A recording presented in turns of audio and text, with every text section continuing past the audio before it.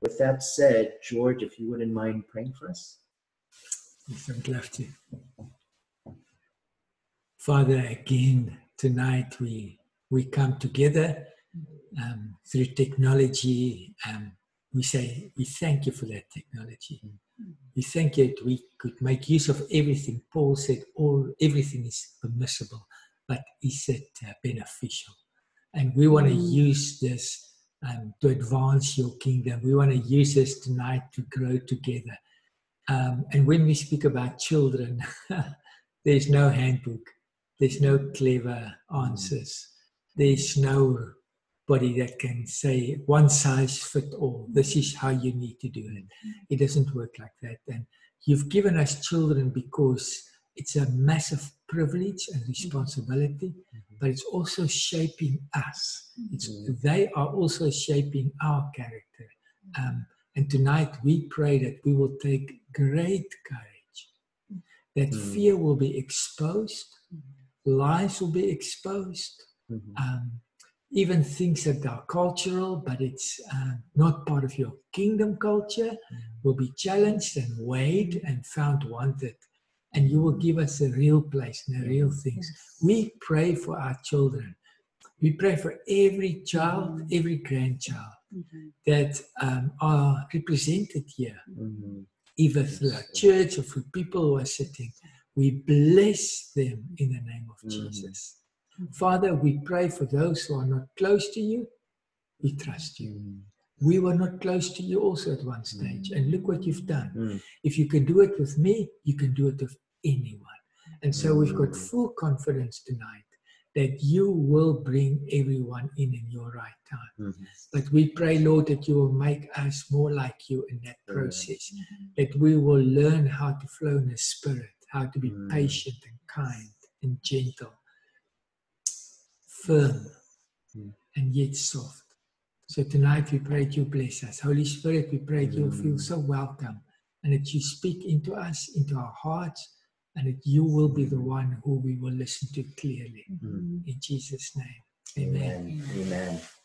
Okay, so first, I thought what we would do is share the names of your children and what age they are, and first, if they're married, if they have children.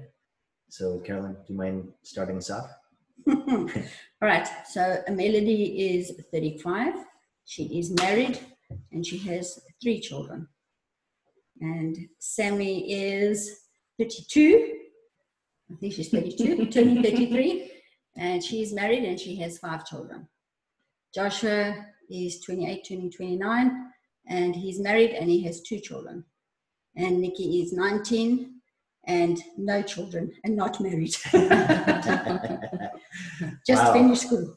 So you have how many grandchildren now? 10. 10 grandchildren. Wow. The quiver is very, very full. Yes. And so why don't you share for everybody? I'll go the opposite direction. Jack is 15, and then he has 3 older sisters. Elizabeth is 16. Sarah is 18 and Carissa is 20. Yeah. So we cover 2 different phases of the lives of children, you might say. Probably from just at least looking at some of the names that are on here, most of the people who are on at least the Zoom call, they have mostly younger children. And, there are some closer to at least to our stage, but most younger. And so just to let you know, we'll be covering every stage and trying to do that. But I thought this was a good fundamental question I'm going to throw to Carolyn, which is, what is the most important lesson you can teach your children? I don't know. It's one lesson that has different compartments. So I think the most important lesson to teach your children is that they're part of a family. And that each child is its individual, they are special, and that it's just that unity. And I think with us especially, just as an example of that lesson to teach our kids, for what we taught them from when they were young, is they are included, They are part of the family. It's not mom and dad that makes the decisions. We always got our kids together, whether they really understood what we were talking about or whether they didn't.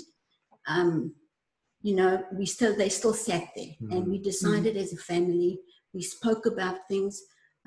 Even when we left Pretoria, we went to ASM, and when we moved from ASM, going to Bible school, ASM is African School of Missions, the Bible school that we studied at. But we included our kids. You know, we just said, this is what God is speaking to us about. Those who were at a level of understanding, like Melody and Sammy, they were older at that stage. God spoke to them, you know. And I just think that's a big lesson, is that the children is not, well, the child is not on one side and the parents on this side, but we're a unit. And we make decisions together. Good. Can I add something to that? Yes. That I think is important, as Sam spoke about the different cultures. So here comes the first. Yes. So you, in North America, you say, I am because I am. And we say that's very unbiblical. We say in Africa, I am because we are. And I think that's a fundamental difference in the worldview, that in Africa we say it takes a village to raise a child. And in Enhance at Work, we constantly remind each other. And Dan is listening. He will tell you sometimes when Carolyn drove Dan's boys to school, she will say to them, do you want me to pull the car over? And show you, give you a reason to fight. Where other people will be offended, Dan and Jen will be very happy for that, because they see us as co-parents in a sense.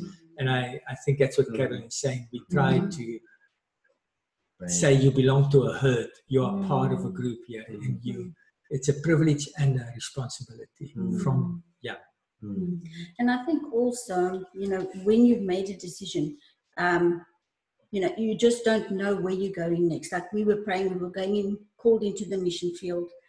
Doing that, we had a home, we had a pool, we had cars, you know, that, and just saying, look, we're doing this as a family. God is calling us as a family. He's not just calling mommy and daddy. He's calling all of us.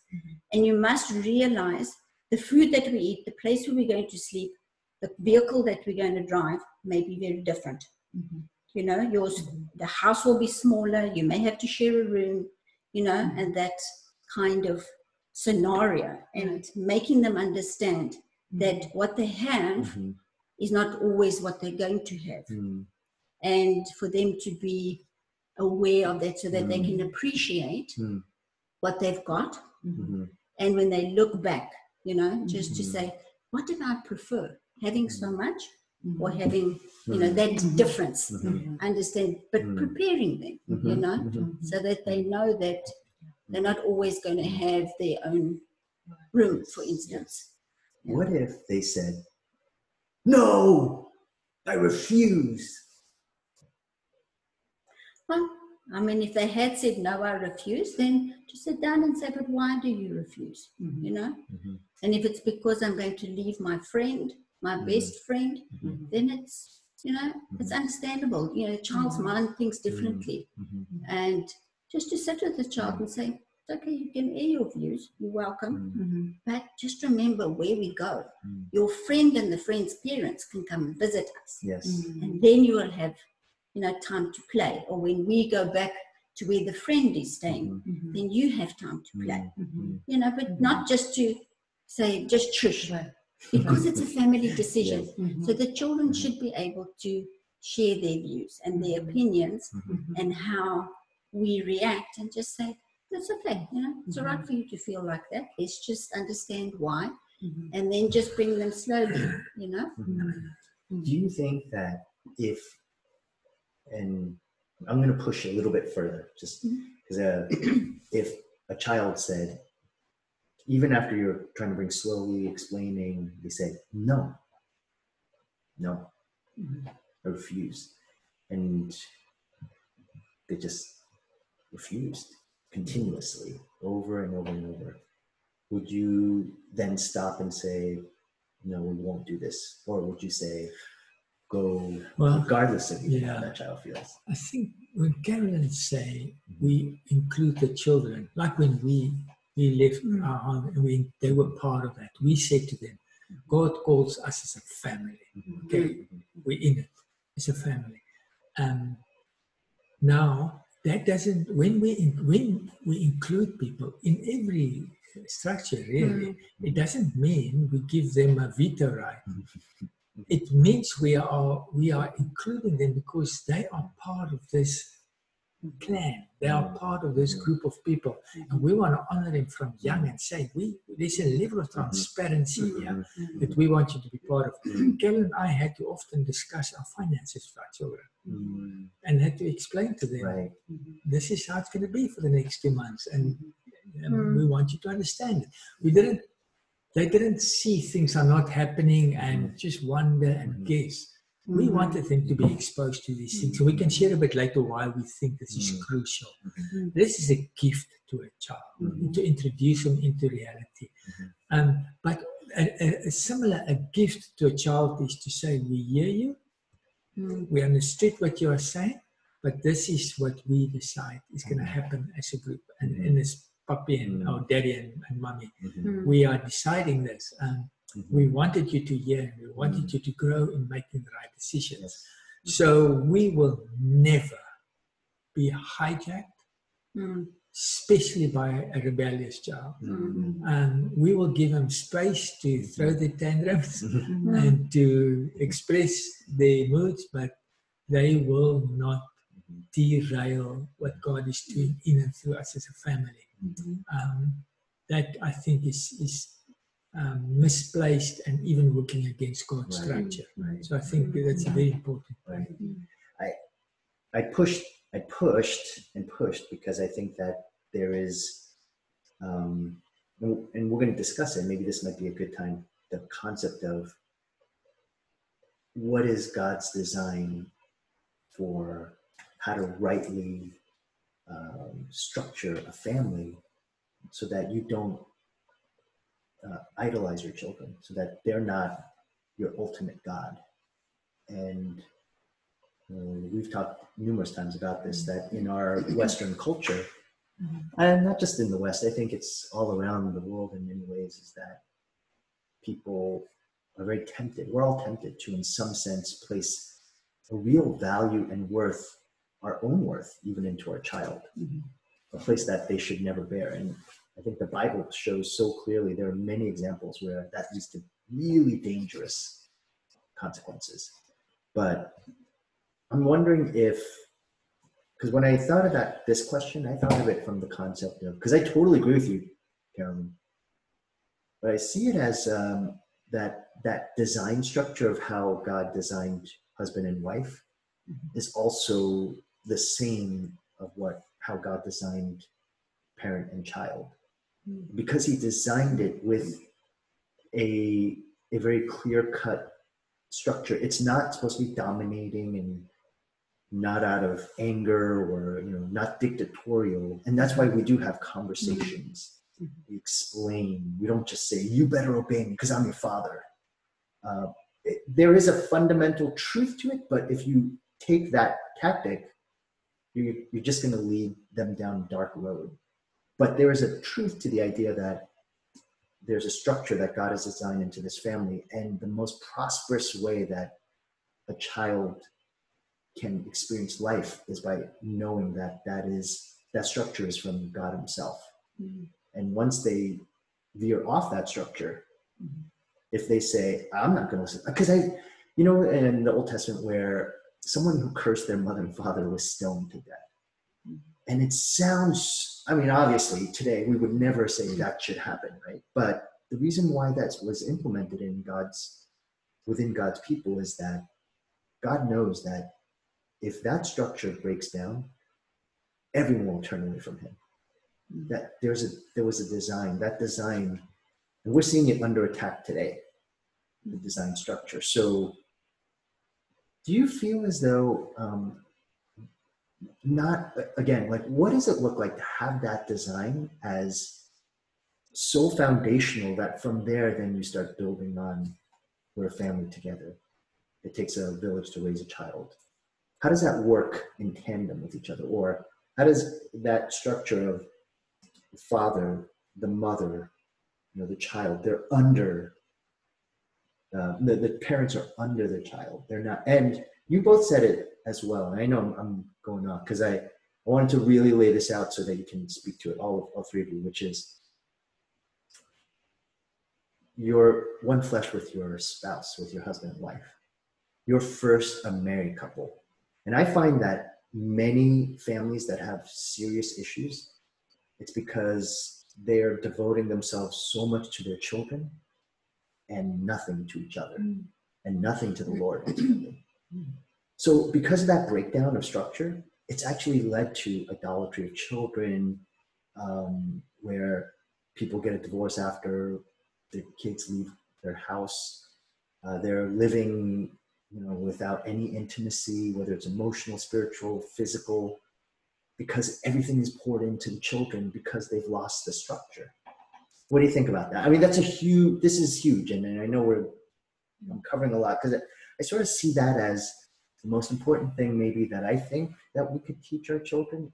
For me is that they know that they follow God's design and how the family is structured. And then from there is the fruits of all of how to do that well. What that was. I want to hear what you think about that. Because it sort of coincides with what you're saying. I just want to press it a little bit more. I was going to say, from when we met last time, you both had mentioned that you tell your children that the two of you are one, like mom and dad are one, and that you would give your life for your child, you care that much for them. However, it begins with both of you, right, being the heads of the family, of the household. So I actually love how this part of including the children in your, maybe it's not the decision making, but just more so in where God's leading you. And perhaps mom and dad have already received something from the Lord, and you're including the kids in what you've received. And so it's a both honoring of mom and dad, wife and husband, and an honoring of the children. I love how that fits together. So I don't know if that's kind of what you're talking about. Similar. What are your thoughts? You're right. It's a massive topic. It's a massive topic. We're just going to touch on a few things, and we can. So the first thing is the biggest gift you can give your child is a firm play. What I call a playing field with firm boundaries, because we want boundaries. We were created for boundaries. God gave us boundaries. We've got boundaries. Even as a husband, I've got boundaries. Carolyn has got boundaries. Our children have got boundaries. And if we all understand those boundaries, we are safe. Because you are safe when you are protected in boundaries. And so when you create an environment for your child where you basically say to your child, there's no boundaries. You define that. You create the anxiety and the uncertainty in your child. That because a child is not ready to put that boundaries there. You must create that boundaries because your parents did it and you learned and God showed you and you know God's word. There's reasons why there's boundaries to protect the children. I think the second thing about, which is a little bit harder to hear, I guess, about idling or idolizing your children would be the hard truth of that is it's not actually about the child, it's about you. You are making yourself an idol. You know, when I idolize something, the problem is not what I idolize. The problem is my heart. My heart is the problem. Yes. And so often we address the child in that. The child is just a product of my idol. And so for you to idolize your children is putting massive, unfair, unrealistic, undeserved pressure on that child. The child doesn't deserve that. It's a cruel thing to idolize your child. Now, this is backed by studies and by what is happening. Recently, a group of CEOs of big companies in Canada were meeting, and they spoke about the millennium generation and then I think it's called the Z generation after them. And they spoke about them coming to the workplace, and they said these guys at the age of 23, PhDs and MBAs and highly qualified. Then the CEOs in this workshop said, our problem is we have to bring them up. We had to teach them to become adults because none of them, or the majority of them, are spoiled brats who demand things, who insist on things, who refuse to take responsibility. And I deserve that salary. I should have that. I'm not doing that.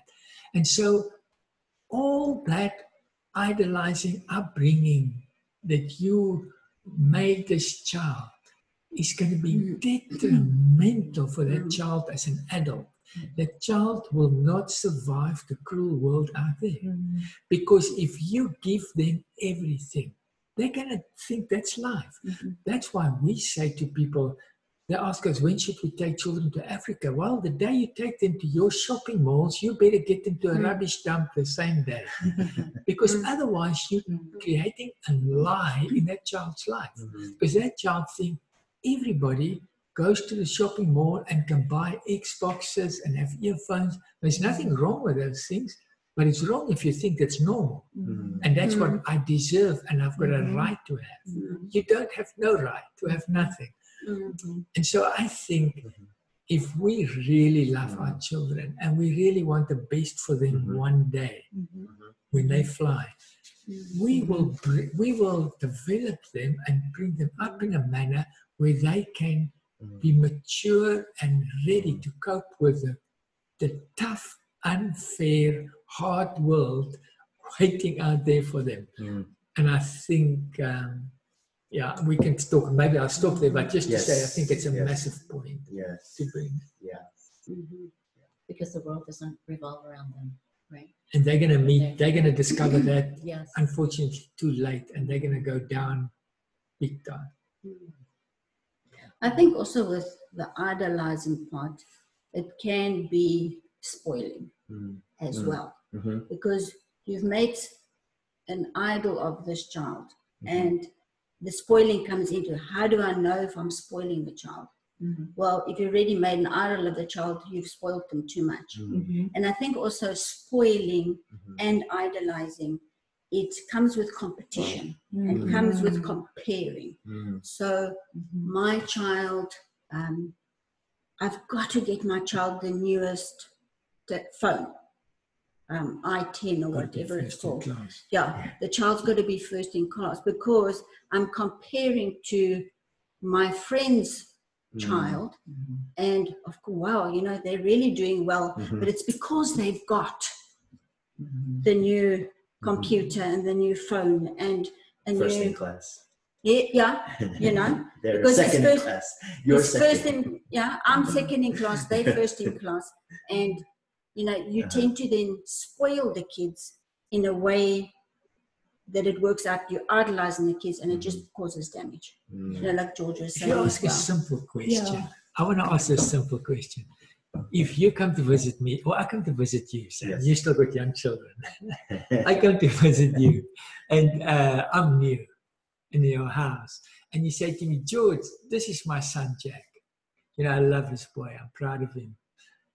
Jack just got a scholarship. Now, I want to ask you the question is, what are you saying to Jack at that moment? What are you saying to Jack? You're saying to Jack, if I want my dad to love me, I better perform. I better get a scholarship. And so the moment Jack does not get a scholarship, the moment he comes second, he's going to question his love of you. He's going to question if you still care for him. And that is a fair question, because why in the first place did you even say that to me? Why was that important for you to say that to me, that he had a scholarship? In the right time, the right place, by all means. But so often, that's nearly the first thing when we introduce our children or talk about them. We say, and she is busy in Harvard now or whatever. You know? Yeah. And I was thinking, well, that's We got to great, slip but it in somehow. you slip So, it in yeah, somewhere. it's some little slide. Oh. You know, I thought because it came across my mind, and there was a question about sports. But I remember when I was actually struggling with actually Jack, and he was playing baseball, and he was and I asked you, and I was saying, well, he's been really striking out a lot, and it's hard. It's hard, and I think I asked you the question of how do I not make this an idol, but yet pursue so that it doesn't impact him, but yet help him. Like, how do you work that out? And you had shared the story about Joshua in squash, who's actually a very excellent squash player. And do you remember that? You had shared how, maybe, do you mind sharing that? Yeah, you go. No. Because you had said you would, whether he did really well at a tournament or didn't do so well, you would be very mindful of how you were either praising him or critiquing him. Yeah. And that's one example of sort of what you were describing of that you're not defining your son or daughter on the basis of their either achievement or lack of achievement, or their worth based on some accolade, something they've been praised of, or something they haven't done well even. How do you get to that place? So, I mean, you mind sharing that a little bit? Just to say, you know what? I bear the marks on my body. That is just to be 100% honest. To say, of course, I want Joshua to be the best. Of course, I wanted him to be the South African champion. Yes. And when he got close to the top 10, I could not keep my mouth closed. I think when I saw somebody, I said, oh yeah, and Joshua's in the top 10. You know, I did it. I did it. But you know what? I just realized one day, it may have just been the way he looked at me. I could just, that moment, I just realized, man, it's one thing for me to sit with Joshua and to say to him, you know what, I'm proud you're in the top 10 because you worked so hard. You know, I'm proud you made it because you committed yourself and you worked for it and you did it. Well done, Joshua. That's one thing. But another thing is to say to people, I'm proud of Joshua because he's in the top 10, actually connecting my pride in him to his position. And I think often we can just talk to each other and they just overhear us. And it becomes a huge thing of I've got to perform. Many, many young international volunteers when they come to Africa would share with us. We had a young lady that played beautiful piano. And she would come to our house on a Sunday afternoon and she'll play for hours. And then my mother and Carolyn and I will sit there and listen. And afterwards we'll just say, we love listening to you. And one day she just turned around and said, Tia, she said, I wish my parents would just listen to me once and just enjoy it. They always had something to say what I did wrong and why can't I be better and why. And she had to come to Africa to play to us for somebody to enjoy it. And I could see the pain in her eyes. And I just think we cause a lot of damage when we do something like that. But that's sort of what you were saying is that we have an idolatry. That idolatry is being played out, or we're worshiping ourselves through our child who is mirroring our own idol, and it's causing damage to that child, right? They often do what we could never do, and that's why we like it. Nearly now we're achieving it. You expect them to live the life you wanted to live. Yes. So tragic. I bear the marks on my body too. Very easy to do. So easy to do. Yeah. I know none of you out there do what we do. Struggle with that. I think Carolyn is not like that. I really do think she's got the ability to laugh steady. I never saw her doing that. She was never, like up and down according No. to how well the kids No. did or No. whatever. Yeah. No. Yeah. Yeah. I think it's always a good thing that if the kids are going to do any form of activity, whether it's sport or what, extramural activity and that, is they must enjoy it. Mm-hmm. You know, it's not because I want them to do it. You know, you've got to play chess because I think it's good for you. No, they must want to play chess because they want to do chess. And if you enjoy it, you know, so if you enjoy something, then you may exceed at it. But if you enjoy it and you don't want to get into the team, that's also okay, you know. Yeah.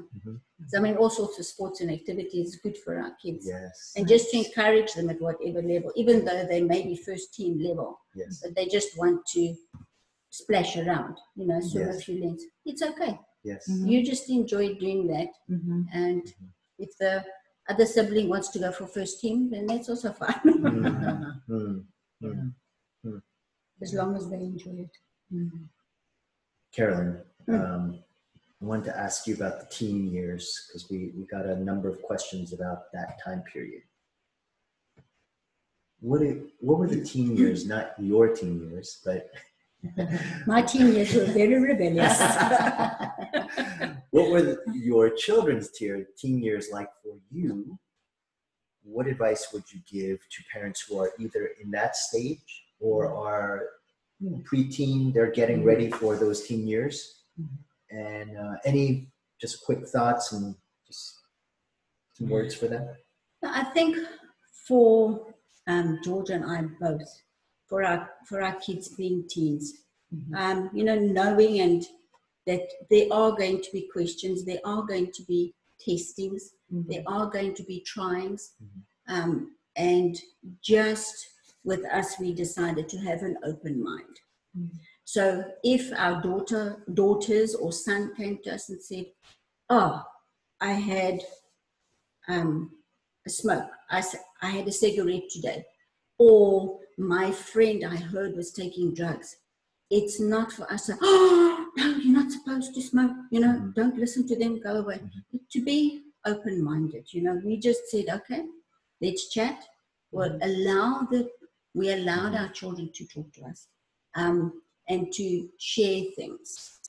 And then, you know, not to, obviously your body language and things like that, even though you may be shocked as ever and want to fall off the chair, you know, but to have that, to, you know, the same thing as we do with going places, doing things as a family, it's the same thing. You know, that they felt, we tried to create the atmosphere and the thing at home where they felt the freedom to be able to come and share with us what they wanted to test or try, what they'd heard at school, what other friends were doing. And I think that is a big thing, you know, and not to have that immediate reaction, but for us to say, "Okay, this is what this child said, and you know, how do we take it from there?" You know, and then sit with the child and say, "Do you think it's right? Do you think it's wrong? You know, what are your ideas? How do you see it?" Plus giving our input as well. How about if you have that discussion and you're trying to be open-minded, but you do want them to come to a certain conclusion, but it's not quite getting there. So you're kind of talking and sharing, but you see that, okay, their worldview, their mindset is, maybe they're not, and this is another discussion too about rebellion, because I think somebody was asking about that. But how do you discuss and direct? Of course, praying for them, right? But yeah, how does that happen? I think that's it's ongoing, because the things that the children, the teens are surrounded by, you know, it's an ongoing thing. It's not necessarily something that you'll be able to solve within one meeting. Yes. When your child comes to you and says all these things, but then, "No, but it's a good idea. My friends are doing it and I want to do it." You know, and just to continue to give love, to affirm the child, to make sure that the child knows that you love them. Yes. Even though the child may be saying those things. Yes. But just to continually affirm them. Yes. I love you. Yes, I understand what you're saying. But do you think it's the right thing? You know? That kind of thing. I don't know what else. Maybe if there's something else you can think of. Yeah, I mean, we would definitely strongly express what we believe. You know, I don't think they will walk away and think, okay, well, my parents would be okay if I. Yeah. I don't think that is what Carolyn. I don't think that's what Carolyn was saying. So what we are saying more is that initial question, your reaction, is so critical on if they will go on with you and discuss it or talk about it or even listen to you. Yes. So here's a challenge. I'm running a tight ship. In my house, while you're under my roof, this will not happen. Oh, I think that's very short-sighted because we're not worried. So if I'm just worried about what happened under my roof, again, it's all about me. If I'm worried what's going to happen to my child when they're 20, 30, 40, then take your time and walk with them. Remind them of your family DNA. Remind them of the way you brought them up. Remind them of other role models that they got to know on the road. And I think for us, that's again, I think that we always try to get our children to connect with role models. And then sometimes zip it up and pray because it might get to a stage. You know what? All four our children went through teenage years was radically different. Radically. Melody was all about studying and athletics, and Nikki was completely different.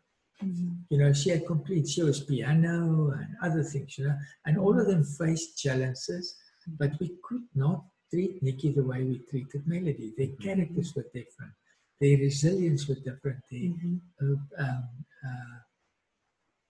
The way that they receive information. Nikki, you've got a small window at a certain time and you've got to do it very gently and right. Melody, I could wake her up 2 o'clock in the morning and say, now we're going to talk. And she will listen, you know. And I think you need to know how to do it. And you need to be wise, but be very careful. The enemy will say to you, as long as I could control, I will not allow it. That's short-sighted. That's a little bit all about yourself again. And it's not really about the well-being of the child. And they live in a rough world. Guys, I don't know if any of us, if we must go to a public school now, I think by breakdown, we will go into a total nervous breakdown. You know, what these kids are facing today. It's rough. And they need us to be a safe, calm place where they can talk with us. I think 2 things that you bring up that are striking for me is that fearful reaction. And I've been so prone to that because I think about my own rebellion, right, from teenage years, and then I assume, oh my gosh, that means that if she's doing this or thinking about, or I think it's going to go all the way, you know, to that point, and so then my reaction is so strong and turns my child away rather than, and then the second thing is how you said to love even while they're going through that struggle or even in rebellion against me. And rather than taking that personally, bringing that to a place of understanding for myself that, okay, it's not about that child and me, but toward especially their relationship with God, right? And what that means there. And so, yeah, I feel like those 2 things, what you're saying really resonates with me for sure. That's good. So maybe we're staying with teenagers. What if you don't like your teenager's friend? And this friend is not respectful, not considerate, doesn't make good choices, is influencing your child down a dark path. And we know, just read Proverbs and Friends, how critical friendships are. So what are your thoughts? What do you do then? Yeah, I would just, I mean, I want to hear what other people are, but I would just again say, there is not a golden rule here. You've got different personalities. The word I was looking for is temperaments. Yeah. You've got different temperaments, different stages. Again, Joshua, it was the easiest thing for me to sit with him and even to say to Joshua, don't be friends with that guy. Just believe me, not good. And I think within a week, he will just gently move on. You know, it's just how it is. That would have been a completely different thing if I had to say that to Sammy or Melody or Nikki or something. And so they are unique human beings that discover life. And how we need to intervene and tell them, I'm not saying do not do something. You've got to fight for your child, okay? But not with your child. You've got to fight for your child. So maybe you've got to just, Yes. you know, sort out that person. You know? Sort out that other person. But as much as it is, it's tough. Lots of it must happen in prayer. Wait patiently for the right moment. Step in. And if your child sins, you do it out of really concern and love, and you've prayed it out. You've got a much better chance to be heard than you come in all guns blazing. You know? I think it's just that it's so critically important as they define themselves and they're attracted to these other views of world. You know. Yeah, no, that's good. And I think also what helps again is if your child does have such a friend or want to have such a friend, and bringing them into your home. And we as parents, irrespective of whether the child is disrespectful, the friend is disrespectful, just to, you know, greet the person, ask them how they are, even though they may be short with you or whatever. Behave the same way to your child as to the friend. And so the friend can see that their attitude, their behavior, their disrespect, whatever it may be, is not having an influence on us as our child's parents. And, you know, just being, loving on them. You know, you just not knowing the child until a later stage, you know, where do they come from? Why are they perhaps behaving like that? Yeah, it's good. Do you ever think there would ever be a time where you would say, okay, I think this isn't good? Not just that this isn't good, but where you might really step in and say, you can't really be friends with that child. Can you imagine an instance where that could happen? Yeah. No, I can. I would really hope that we be very careful how we do that. If you do it in the wrong way, you disqualify when the right time comes. So you need to be really wise, and you need to be able to do it. But yes, if your child's well-being is really compromised and in danger, you step in, and then at that stage of the battle, it doesn't matter how your child feel about you and whatever, you pray that right in the year to come.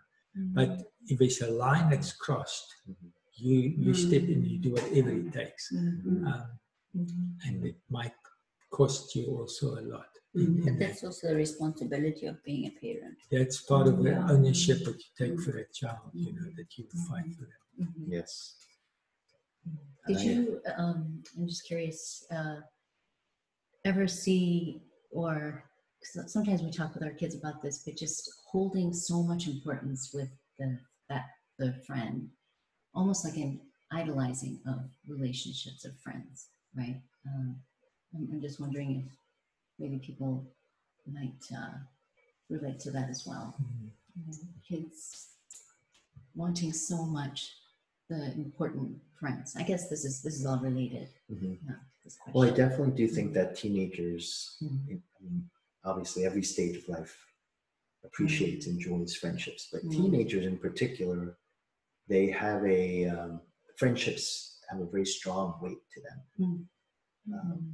A lot of their choices of lifestyle, sometimes worldview, is being shaped by their friends. And so I'm sure there are some parents who think it's great, and some parents who think that's my greatest struggle, is with my teenagers' friends, choice of friends. And but you're right, though. I think to know how to go into those unique situations, it's really different, sometimes case by case, and then child by child. So there is no clear-cut, steadfast rule of you always do it this way at this time. It's very difficult. So everything is relational, right? It takes us back to the husband and wife. I say to the guy, the moment you've got to say to your wife, why don't you submit?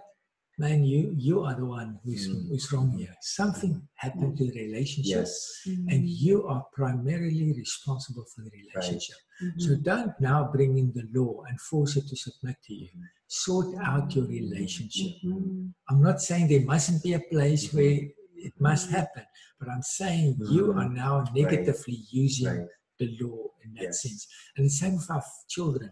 If you've got to lay down the law, you've got to say, this will not happen.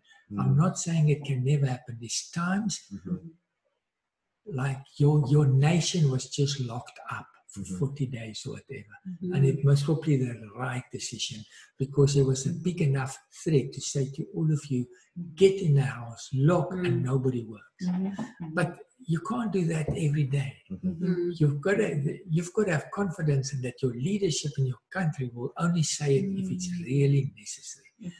And I think that goes still right down to our children. Now, to be honest, I watch kids, especially now that we are grandparents, but I watch teenagers all the time. And so I will watch a young boy, 14, Jack's age, 14, 15, I will watch them in a Christian home. And I watch him when the guys go to church. And I will see, quite frankly, he's not really present in the worship or whatever. Right. I won't make too much of a big deal of that. That's a hard thing. He's at least going with you. He's still part of your family. He's respecting that. But you can't say you must do it like that, because now you're putting a law on him. But a rhythm, to have a rhythm to say Sundays as a family, we worship. And that's why I've been quite outspoken about mothers having children and they don't go to church for a year, or boys playing soccer on a Sunday and we only go to church once a month. What are you doing to your child? You're telling your child church is like soccer. You go when you like it. So there must be a rhythm that's non-negotiable. Your child cannot say, I'm not eating before I go to school. You will say, you will eat because you need to have food. You know what I mean? So I'm not talking about that. But the hard attitude of a teenage boy that's not really participating in a family devotions. Be gentle. Win him over in his heart. Minister to his need, even if he doesn't minister back. It will come. He's busy figuring out life. He's busy trying to work out, do I really want to be like my dad? Do I, and I think we need to be wise in allowing the kids to work that out. I have found that, and I think this is true, that so many of the challenges that we face as parents with teenagers is not because that just began in their teen years, but it really began early on, when you're setting the foundation of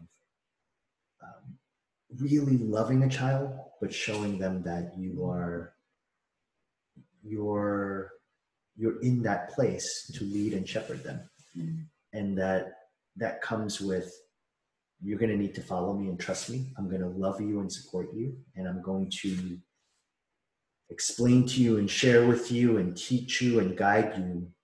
I'm also going to discipline you. And I'm also going to show you that there's a structure, and that structure is important.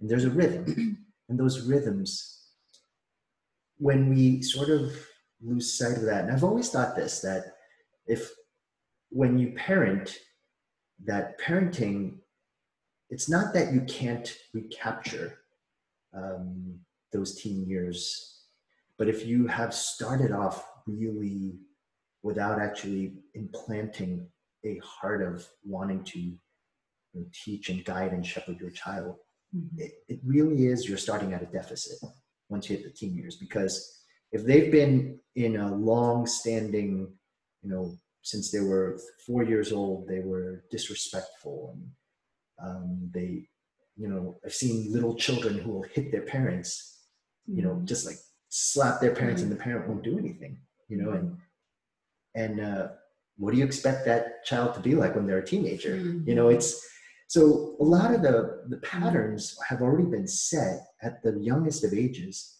They're just living the way they've always lived, and by the time they're hitting teenage years, where they're beginning to explore adulthood, the transition to adulthood, that's still there, that heart, and it's never been dealt with. And so suddenly a parent who, they might say, oh, it's so cute that they hit me like that. And, when a little baby's going, no, and there's nothing, it can seem cute, it can seem not that big of a deal, but you just leave that alone and it just keeps going. And suddenly they're not just giving little taps, they're, it can get pretty rebellious. But I always tend to think that rebellion, you saw it at early ages, it's just been left unchecked, and slowly but surely, our kids know we're having this time, and and they said, they really did. They said, "Oh, feel free to share any stories about us," and I'm thankful for that, because in fact, they will say things like, I won't say they thanked us for disciplining them, but in a sense they did, in a way, right? Yeah. Well, they did say, "Oh, I'm glad that you disciplined us when we were younger." Yes. Otherwise, we would have been crazy. Yeah. Like, they don't look at that and say, "You were abusive," or "We hate you." And if you do it in love and grace and mercy, you're hugging them, you're caring for them, you're showing them, here's why we're doing this. Here's what we want to free you, so that you're going to enjoy more of the years later. Then those teen years don't have to be this terrible time. I feel like people think of it as this dark period of a person's life. Can I just want to, I'm just aware that this is, maybe this is an hour, and maybe some people have to log off. I'm not sure, but I just want to say one thing, which I want to make sure everyone here. If you've been around long enough, you will know families where people have 5 children, and 3 of them would become the most amazing followers of Jesus. 1 would be completely indifferent, and 1 would turn their back on Christ, like heartbroken stuff. Yes. I want to just say to all those parents, you're a human being. Ultimately, if you anything like me, you're going to make many mistakes. But you doing well and you making the odd mistakes here and there is not the end result of your child. I know parents that did a lousy job, and their children are now my leaders in ours. I know parents who seriously neglected their children, and today they are the most amazing believers, caring for many people. And I know people who did amazing jobs, and their children are far away from Christ today. So in all the things that we share tonight, which is crucial, because we need to know everything we can against in the tough road that we walk. Ultimately, you cannot take responsibility for that.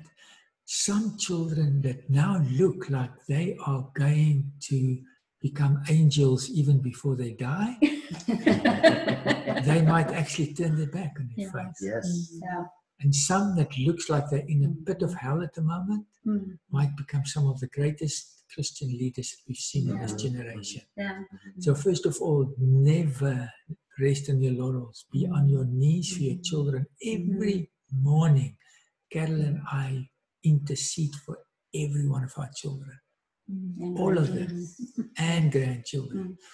And we know all of us are one step away from disaster, and we're one step away from the grace of Jesus. And so I think it's just so important to take that message of you. There's no condemnation, but there's also no credit to you. The condemnation doesn't belong to you, and the credit doesn't belong to you. All the glory to Jesus. And those of the children that are far away right now, we will fight for them to the very end. We will pray and trust and believe that God's promise is yes and amen. So I just wanted to get that out of the way because I think it's a crucially important thing when you speak about children.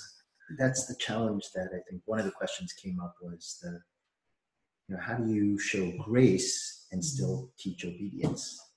How do you... Salvation belongs to the Lord. I always go back to that verse because in the end, no matter how well you parent, no matter how much you pray, no matter how much you try to guide, and no matter how kind, and salvation belongs to the Lord. And I think you gave a really great exhortation to recognize that not everybody, just because your parents are terrible doesn't mean that you're bound to that. If your parents were divorced and your family's a family of divorce, doesn't mean that, okay, well, you're going to get a divorce. It really is grace. It really is the Lord in operation. So thank you for that. Yeah, and I mean, God gave us a will and a choice. And to do His will and to choose right. And if we don't do His will and we choose wrong, He's still gracious enough to be able to take us a path until such time that, you do His will and make the right choice. It's not that He forgets about you. And I think for us to understand that our kids as well, we all make mistakes. The kids can make mistakes, and how do we learn from that? I mean, if you fall, Jesus holds His hand and come, let me pull you up. As parents, if our kids fall, come, let's hold you up. Why are you laughing? What did I say to you this morning? I was the biggest. We were talking about something, and I said to Carolyn, I was the biggest scumball. Yes. Scumball. Yeah. I think that kind of dependence on the Lord and really taking our eyes off of ourselves and giving all glory to the Lord and humbling ourselves and saying we need you for the lives of our children, for their spiritual salvation. And we can, pray for them, show them, and constantly bring them to show Him, right? But their acceptance of Him, that really has to be a miraculous, transformative work by the Holy Spirit. And I think when we depend on the Lord for that, it really breaks idolatry, right? That's because good. It doesn't depend on me. And I can't do it. And the good I do or the bad that I did, it is all up to the Lord. And we will try to be faithful. We will try to be faithful. And again, we will fail, but He shows us grace. And we keep on moving forward depending on Him. And I think that's our calling as parents, being faithful in His house, right? In serving. As Moses was faithful in the house, and Jesus was faithful as a son over the house, that we would just be faithful in serving our children or serving in the house. But That's good. Thank you for that. Yeah. Thank you. One person asked, actually, in the chat, they asked, So what do you do when husband and wife have a different view of how you raise the children, even spiritually? And it's difficult, you know, because they have very divergent views. What do you do in that instance? Especially if, let's say, it's the wife, and maybe even the husband's a non-believer, and they have a very particular view of raising the children, and obviously you want to raise them in the Lord. Any thoughts about that? That's a tough one. Well, I think if there's not a difference somewhere you married, then you've married a clone or something. Right? So I think it's common. I think there are some pitfalls in that. And Carolyn and I, again, it brought tension between us, and we had to deal with that. This is when you mean when you first were married? Yeah. When you first... Well, we've only been married once, but... Are you sure about that? Yeah, nice. You've been married. Every now and again, you'll look at me and say, "Oh, my sweetheart, will you marry me?" I do that. Just want to say she would still say yes if I asked her. But look, I think yes, a pitfall with that. Of course, it's going to be different. Let's not even consider a husband as an unbeliever. Just there is going to be. Now, here's the challenge, and especially it's often that the child will trust the mother, who's sometimes softer, you know, at least appear to be softer and more approachable than the father. And so the child might share with the mother and say, please don't tell Dad. Or the mother might even think, I better keep it away from George or Sam, or whatever, because it might, I think that's where it goes wrong. So Carolyn and I had to grind this one out. We had to come to a place. And it took a number of years. It was not easy because I think Carolyn felt even an obligation towards the child. And sometimes she wanted to protect me even. And I'm thinking, you know, George don't need this on his plate also. But ultimately I said to her, you do that, you undermine one flesh. You undermine my view, my opinion. And so as tough as it is, you've got to come to me and I've got to come to you when I know something. And so that's, sometimes you might keep it back because she might think we're going to not, I'm going to respond in a different way than she wants to respond. But other times she may want to protect me or the child or whatever, but I just don't think you should. So if we disagree, then how do we deal with that? I think that's the question that we need to, and for me, it's just to go right back to what is most basic foundation? What is God's word saying?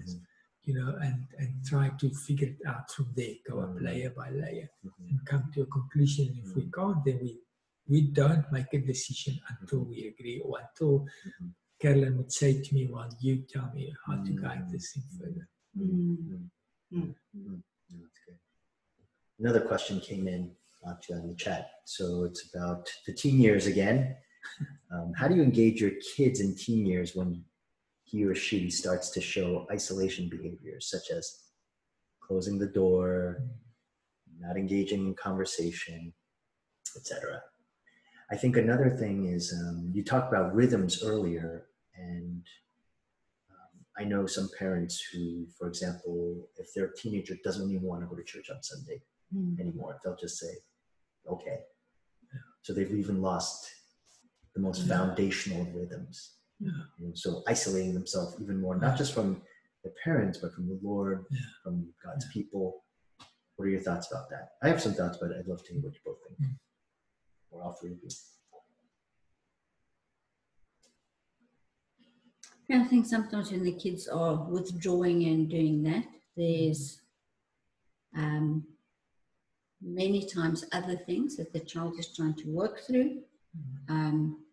You know, so you've got to create that open space again, you know, and to build into your child. to try and understand why they want the door closed, you know. And I think one of the questions that we were looking at earlier on is, you know, all the different gadgets and what can be seen and what access children have to what, you know. And is there something that the child is secretly wanting to be involved in, but feeling guilty, therefore closing the door so that the parents don't see what's going on behind the closed door. And to acknowledge that you see a problem, you see something, and you know, to build that relationship in with the child, you know, and say, I can see something's wrong, you know, this kind of thing. I don't know what That's else. okay. And for us, you cannot have a policy where the child decide, I'm in my room and you don't come in. No. Then You've got to have access. I'll break that lockdown. I will go in whenever I need to go in or feel, but respectfully and gently. But if it's a crisis, I want to go in. So I spoke a bit about the guy from the US that came to South Africa who wrote the book, I think it's called Digital Addiction, where he speaks about the same part of the brain that cocaine, that's the same part of your brain that gets attacked through screen time. Well, pornography, not just pornography, but your addiction to screen time. And so I want to speak into that at the moment, because I think often that's why a child will go into the room, is to be alone and to disappear in their own digital world, because that's an escape from having to deal with life. So this guy say, on research, he say, if your child has got a mobile phone that has got access to an internet, and that child is behind a closed door, he said overwhelming evidence, not just unheathens, Christians, overwhelming evidence show they do three things. They text each other, they play games, and they watch pornography. I know we don't like to hear that. Guys, go and look it up for yourself. Go and find reliable, like Barnabas research people, papers. Go and read their papers. That's a Christian organization doing research in a very professional way. Go and read the numbers of your children that's engaged in that kind of material. So they say a child with a phone should never, regardless of the age, have a closed door policy where you can't walk in. You should be able to walk in at any moment. Secondly, there should be a clear thing on your Wi-Fi that blocks, and you should be able to do a history check on your child's phone. Just like your wife should be able to do a history check on your phone whenever she wants to. And the husband and the wife. And the husband and the wife. But you cannot leave your child behind a closed door with a cell phone and a Wi-Fi. You lining them up. And it's not because they're bad. They're trying to find life. And you've got to play an active role in protecting them. I do think that almost there's a sense that, well, I love my child, therefore I'm going to trust my child. It doesn't work that way, you know. No. I remember we've had probably multiple, I would say with each one of our children, we've had one of these discovery times where we have caught them looking at something, reading something, doing something that we thought, this is a sin against God. And every one of those times we've had that,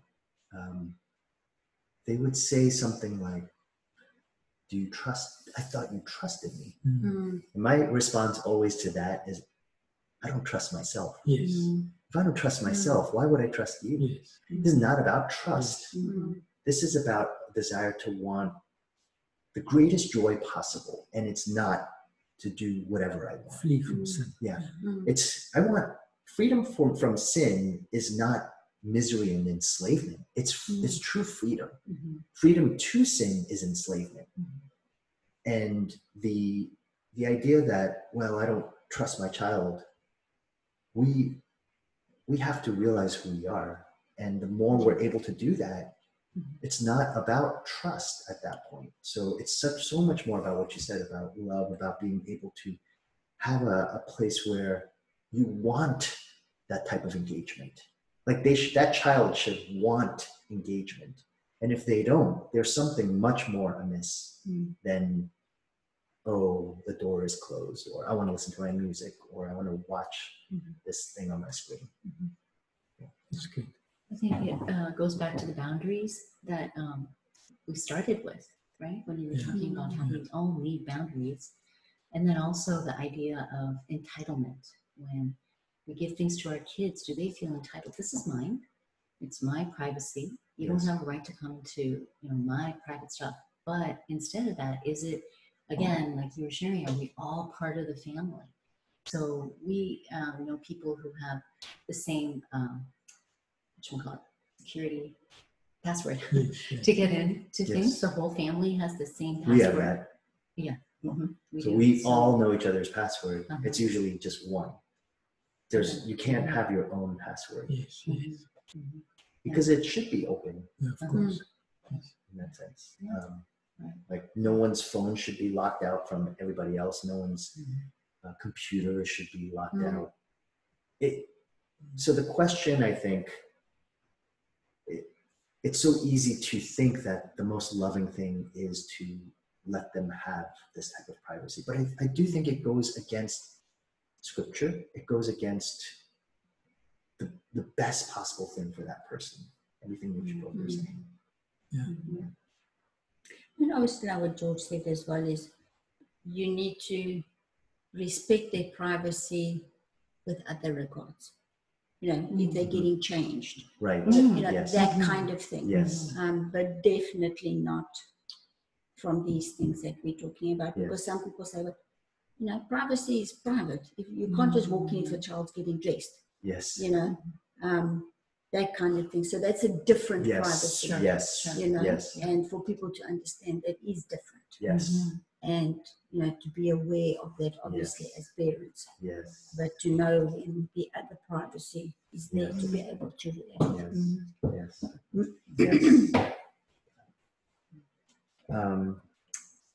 We have a few more questions. Anger. So here's a question. Sometimes I get so angry at my children, then I feel so guilty afterwards. How do I break this cycle? Yeah. Can I just tell you what happened? I think I touched it in Africa with the grandmothers. You will meet the most beautiful grandmothers. Oh my goodness. Do they love Jesus? Do they live by faith? And then you will find out that they physically abuse the grandchildren. Like they would take a stick and beat them up. And you will go there and say, Granny, I can't believe it. Tell me they're lying. It's not possible that you can do something like this. And then she will cry. She will say to me, George, it's absolutely the truth. And I don't know why I do it. I love my children so much. But I catch myself doing that. Now, that is a much more extreme case than what we've heard the question now on, but I want to take it back to the wounded people wound others. And so when she's wounded, she inflicts that wound on those that she loves the most. That's a crazy thing about being wounded. And how we prevent that is not to say to her, don't hit the child, but to say to her, you are wounded. You buried your children, Granny. If I had to do it, I will also beat up my grandchildren. That's what people do who are so deeply wounded. Let's deal with your wounds. Because when we deal with your wounds, you will not beat up your grandchildren. And then we go to a program and we help them to deal with their wounds. And I think when I hear something like this, my thinking is, a child cannot make you, nobody can make you angry. How do I make you? Do I switch you on, or I can't make you angry. You decide to become angry. You see something and your response, because you are insecure or something in you, nothing to do with the situation, something in you triggers off an emotion that spills out as anger. And so you've got to I take that back to yourself and say, and for example, this person that wrote it, I'm just giving you an example, might have been abused physically by a parent or his parents when he did something like that. Like maybe he was beaten up. And so he still carried that wound. So when he sees his child does that, the anger towards his own father is now spilling onto his child. And so I would encourage that person to go and find out what honestly is trigger of your anger. And that guilt that you have is because you know that that child wasn't really the reason. That child is just your object of casting your anger. But you've got to find out what is happening here that's provoking that negative emotion in you. And when you find out, well, then you go to the healer, right? What role does your spouse play in that? So if, let's say, I have the wound, it's coming out. And it's interesting because then Shua will say, you know, Sam, I noticed you were angry towards so-and-so child. And my first instinct is to say, what are you talking about? I wasn't angry. And it's hard. There's some mechanism in there that has not dealt with my own soul. Any thoughts for that? Well, if I may say, because I had to go through that. And so there was a time where I not only spoke to Carolyn, but to my children. And I had to say to them, these negative responses that you saw from me, it's because I am bleeding inside. Because this was where I came from. This is what happened to me. This is the impact that had on me is what I'm spilling on you guys now. But now that I can see it, now we pray and we trust Jesus for that healing, and you hold me accountable. That I don't go and wallow in it. Because you see, we can run to our anger and our pain and wallow in it because we're addicted to pain. We like it to get angry or to hurt. And so sometimes to get healed is actually what we don't want. We've got a bit of an idol in us to go there.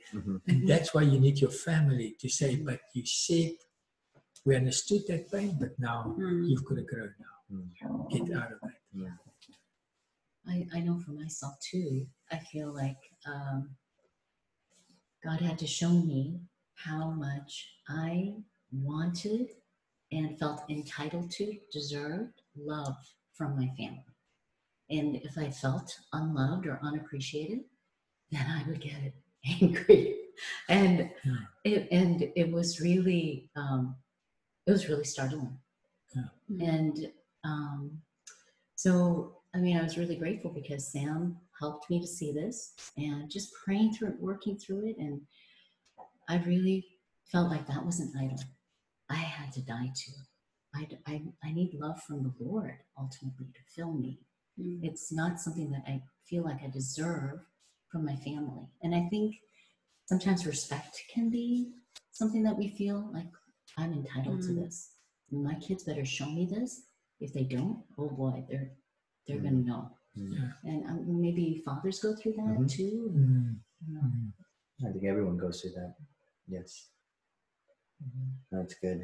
I have a few more questions. I know it's getting late, but I'd like to cover these in one is, let's talk a little bit about birth order, because that's such a significant aspect of parenting, which is, especially if you have 2, 3 children, 2 or more actually, and there's an older child and a younger child, and sometimes there's a middle child. How do you guard against the middle child syndrome, and how do you parent in a way in which each child is counted as significant for who they are and not necessarily for the order of their birth? No.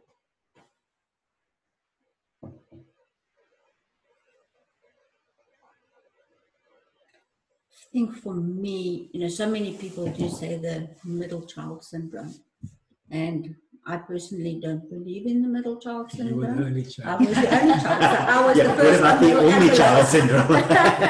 Spoiled brat. Yeah. So I was the first, the middle, and the last.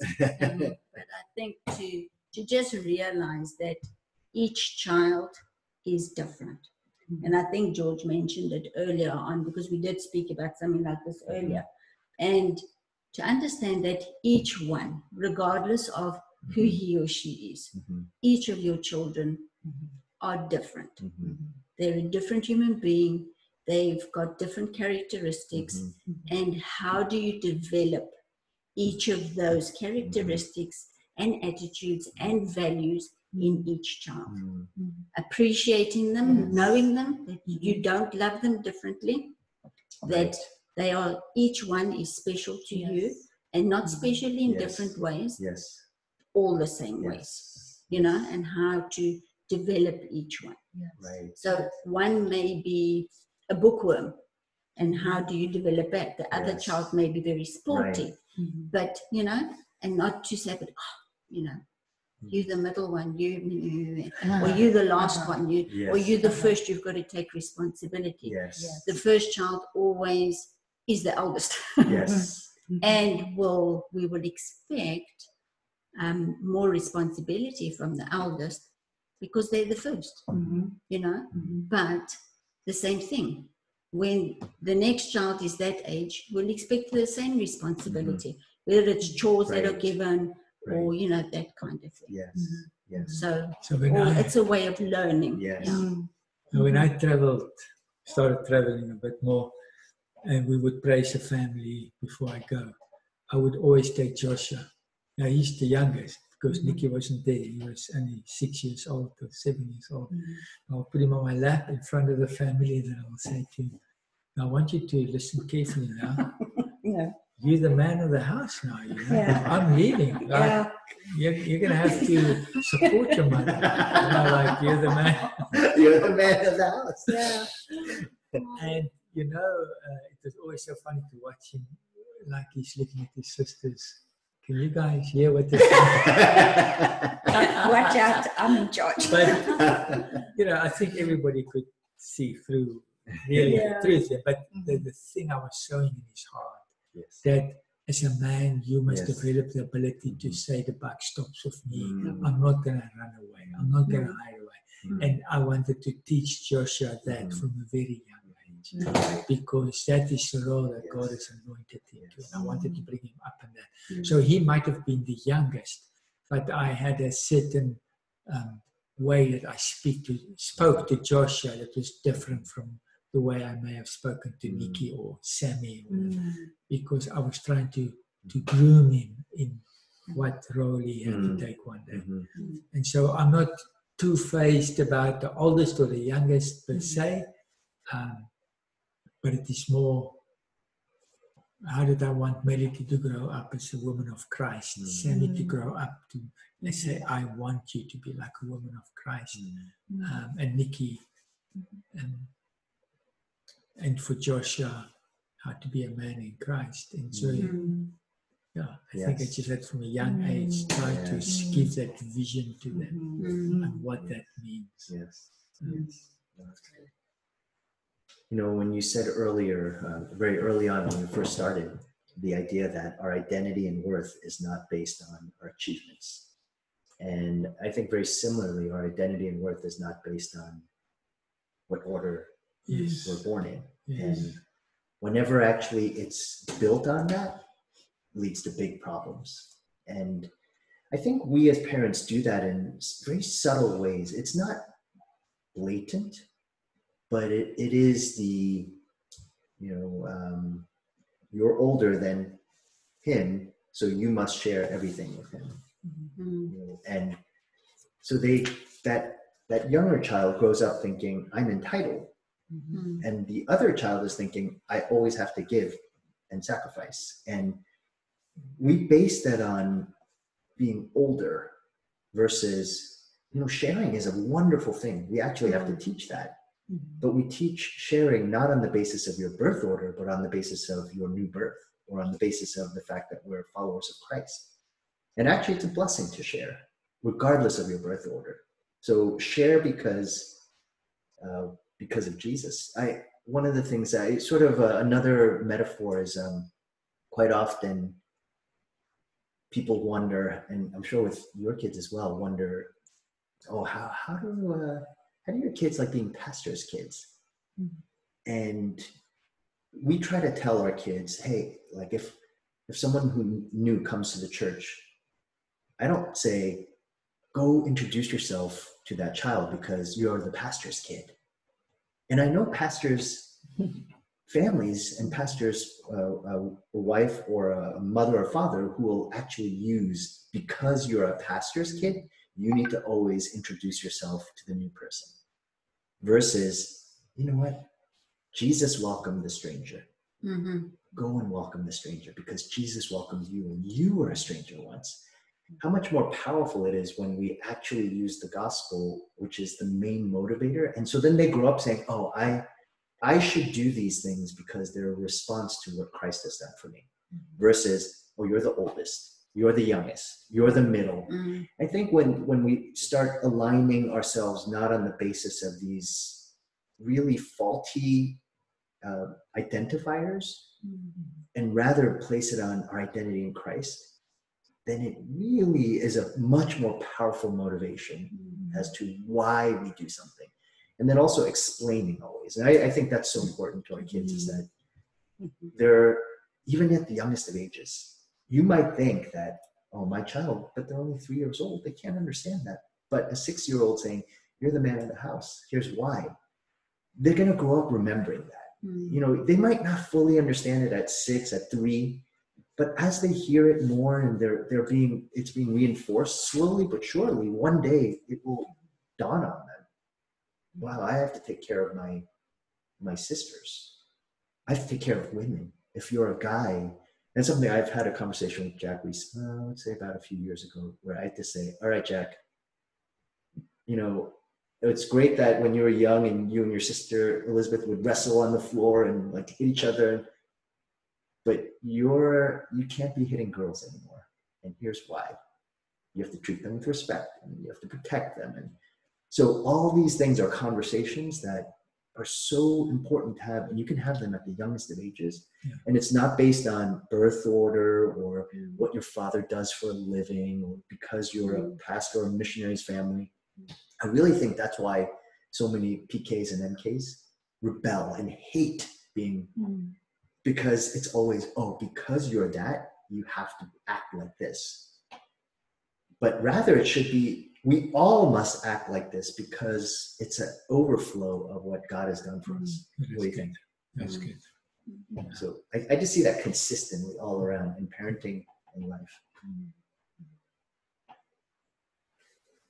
I think parenting is such an amazing tool that the Lord can use in our lives to make us really honest with Him. Don't you feel that? Mm-hmm. It's very, very humbling. It's humbling. Like, it's humbling. Like, who am I really before the Lord? And because in my relationship with my children, it's coming out. So what does that say about what's going on with me and the Lord first and foremost? And yeah, it is extremely humbling. Yeah. I need to ask a couple more questions because they just seem pretty significant for the people who ask them. How do you help your teenage daughter who struggles with body image and self-worth? She thinks she is ugly and fat, even though she is not. We talked about this before, so do you both, well, all of you share a little bit?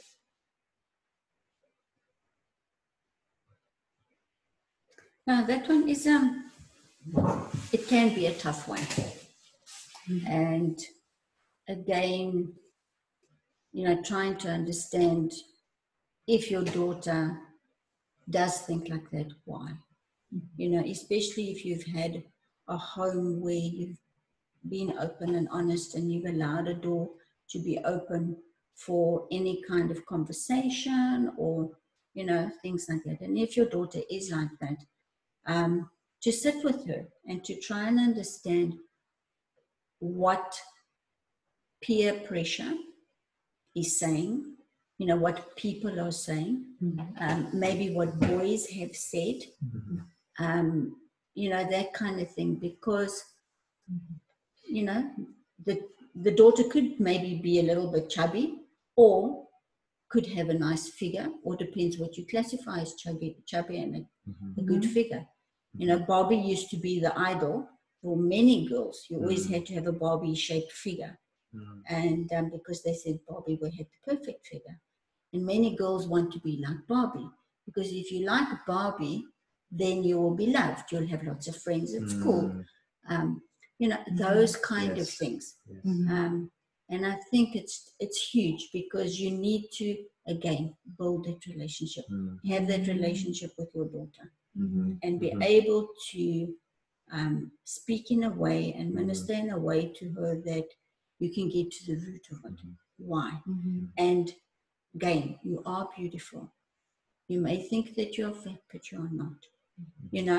And over and over, we're all made in Christ's image. And how to really minister to her. And of course, pray. Yes. While you're speaking, your husband is praying. But at the same time, for the dad to speak to the daughter, and from the dad's perspective, to build into that relationship, so that the daughter's got the mom's perspective and the dad's perspective as well. And sometimes they want to push you away and things like that, and it is tough. But there are kids we've got to, build into their lives, encourage them, and walk the path with them, and try and understand what the root is, and for them to be able to look at it in a positive way. Yes, from the dad's perspective, because you always hear, and Shua and I have talked, Shua will say this to me quite often, not often, but here and there, saying how significant it is for a girl to have a father who actually finds their daughter attractive and obviously affirming, not attractive in a bad way, but affirming and compliments her and is a part of her life, is affectionate. What do you think? How significant is that? I think it's huge. As Carolyn sharing, I felt the heaviness in my heart nearly, because she said so many things.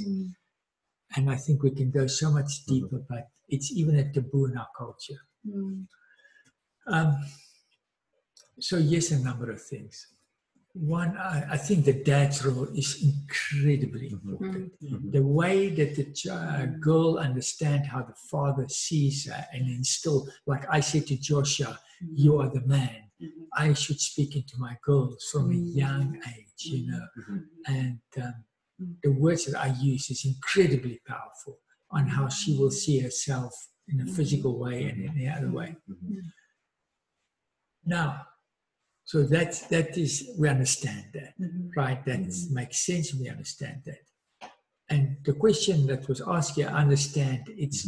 That question was, the child is influenced by negative peer pressure, and we need to just take her back to what the truth is.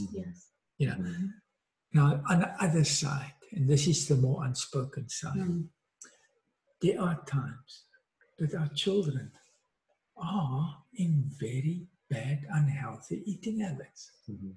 We see it happens in front of us in our kitchen. We see this child is getting out of proportion in eating habits and in size and something. Guys, it's as much your responsibility to get into that also. Contextualize it with any other indulgence. We won't allow it. And so I think I want to just gently put it out there, because I think both sides are important. The one that we spoke about here and the eating disorders. I'm not even talking about anorexia things. I'm talking now about if you overeat. And to say it's nearly a culture was created that you don't have a right to speak into me like that. I can eat this if I want to like that. I don't think so. I think it's not good for your spiritual life. It's not good for your physical life. It's not good for your future. It's not good for your health. And so if that does happen, raise the flag early and don't address the weight per se, but address the habit, the rhythm. Always go back to the habit, the rhythm, the lifestyle. How do we do things? What keeps us healthy and strong? And take the child back to that. I think often when we overeat, for example, it is as a result of something else. So there's anxiety, or there's a disorder or misunderstanding, a distortion of a truth that takes you to, I'm not trying to simplify, there are complex issues, but I'm talking in general. We've got the responsibility as parents, and especially a father, to instill the beauty of our child and our worth. And we, at the same hand, we've got the responsibility as parents to make sure our children's eating habits are healthy and good. And we should step into both actively at the early stage.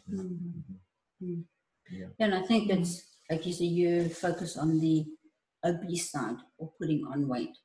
But I think also it's that where they think that they are obese, but they are actually anorexic or bulimic, you know, and you know, having those issues and just saying that I'm so fat, I'm so ugly, you know, that kind of thing as well. And you know, just to build in her self-worth, you know, that she is your daughter, and you know, so it comes from this side, you look out, but that side as well. You know, because it might not even be about weight. It could be, oh, the size of my nose. It could be the way my hair is, or my forehead is too protruding, or whatever. And I do think that this is where I just so firmly believe that if we have a very strong view of our identity in Christ, I mean, that is such the key, is once we place our worth and value in Christ alone, then we really can be freed from the way that the world thinks is what beauty is. And that's where prayer comes in, because you're praying ultimately for their soul. You're praying that this child would come to truly know that they're a daughter of the King. And when they know that, then they're not wrapped up with, well, I need to get plastic surgery because my cheeks are too, I mean, it just, and it's tragic, you know, that social media plays into that too, right? And bullying. And for the boys, you know, now you should look as a boy. Totally. Put your identity in that. I'm wondering if we should answer a question about discipline for the younger kids and how that is maybe we'll ask one more question from this sheet, and if anyone has any last questions, you can just put it on the chat. Otherwise, we'll close it after this. Because I asked the question, because we've addressed a lot of questions for the teen years, and I know that, like I said, a lot of, when I'm looking at the people who are on, they have a lot of young children. So maybe one question is about discipline. How do you discipline your child?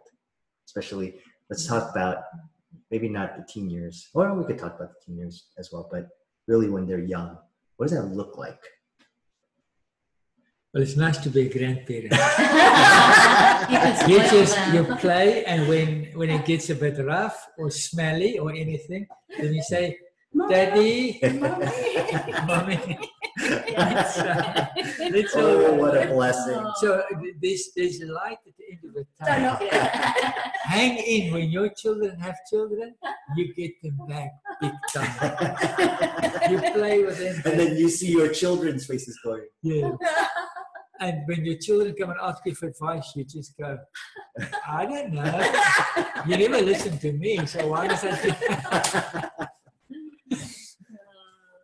I think just back to the Bible, say, if we are legitimate children, we will be disciplined.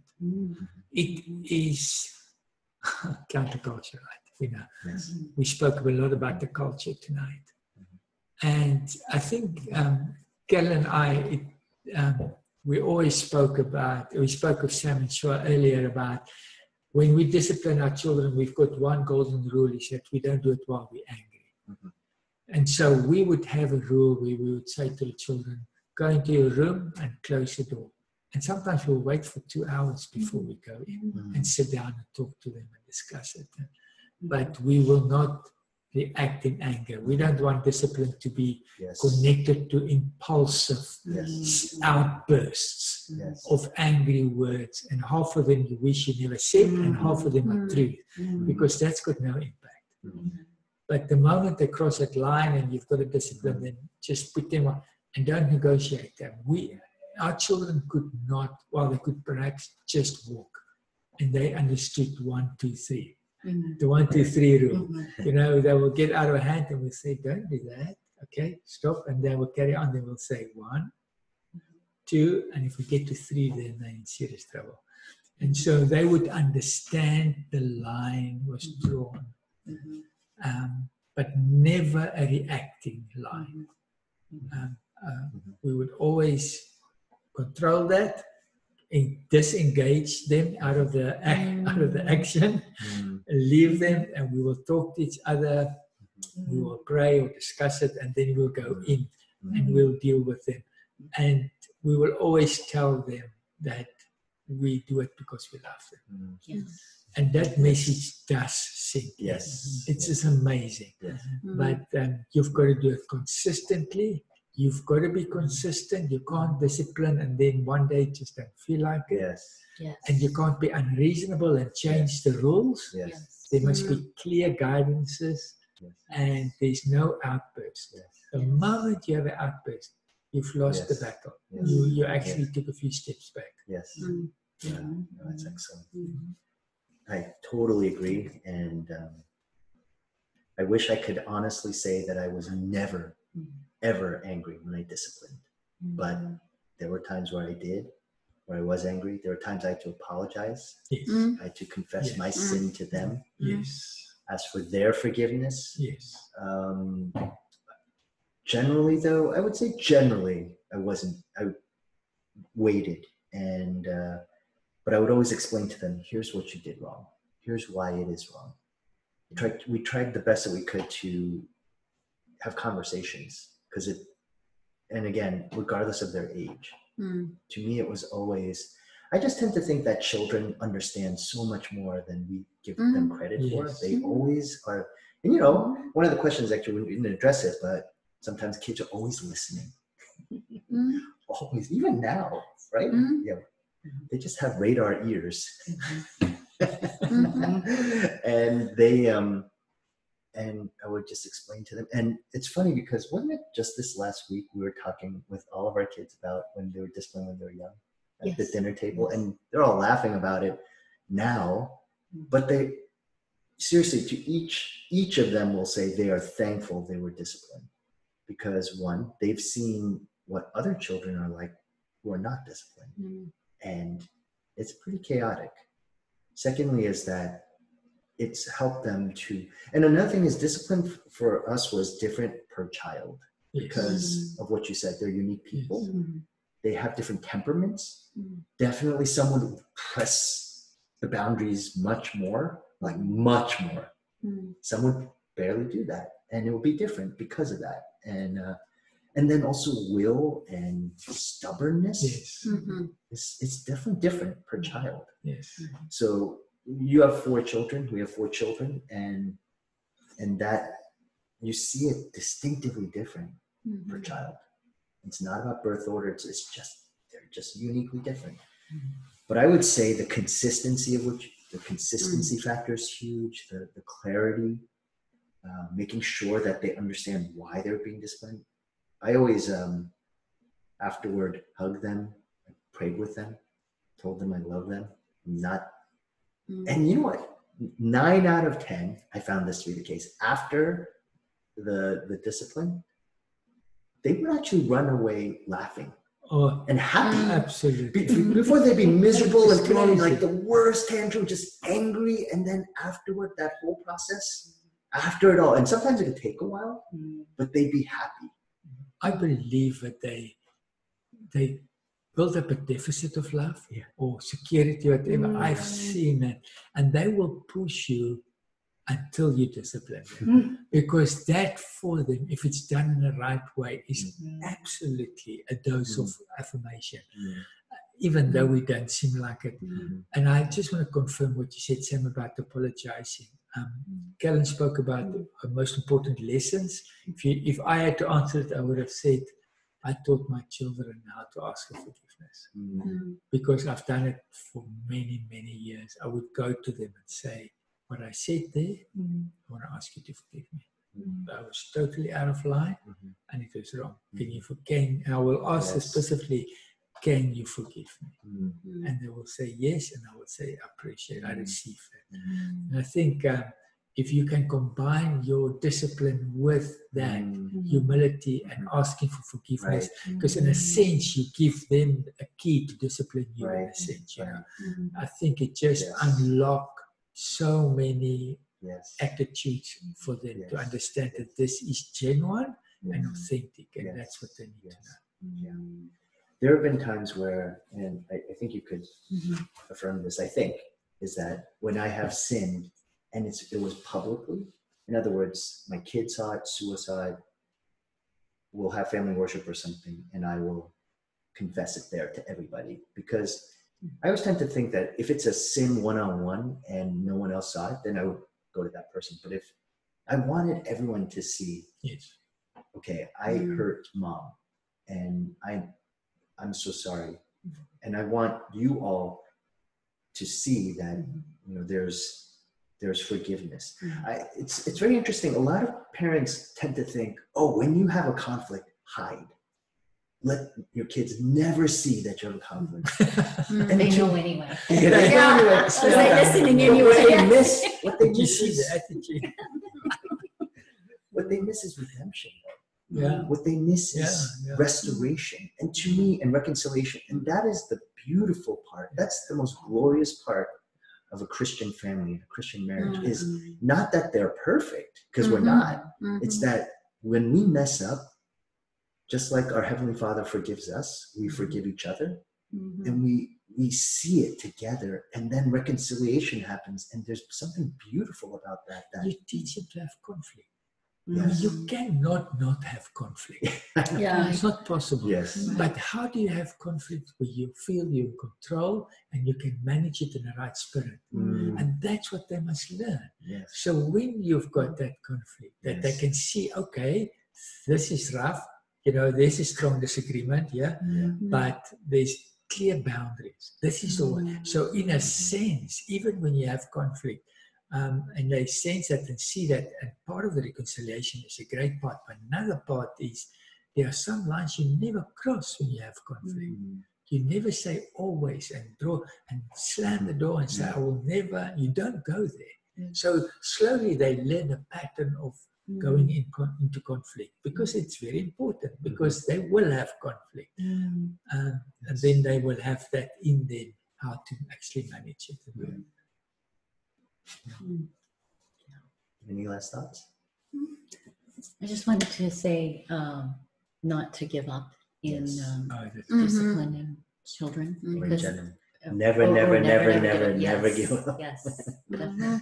Yes. But God's word is so true. And sometimes I think we might see something with our kids that we think, oh boy, it's never going to change, or I don't know, this is really, really hard, or, you know.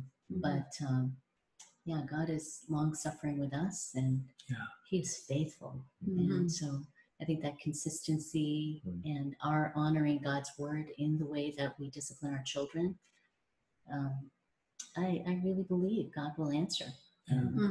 So not to give up. On that note, Carolyn, you mind closing this? Sure. Father, we just thank you for this time. We thank you for this evening. Those in Africa who are watching live this morning, we do thank you. Thank you that for those of us who have got children, that you've given us children, given us to love on them, to care for them, to bring them up in your ways.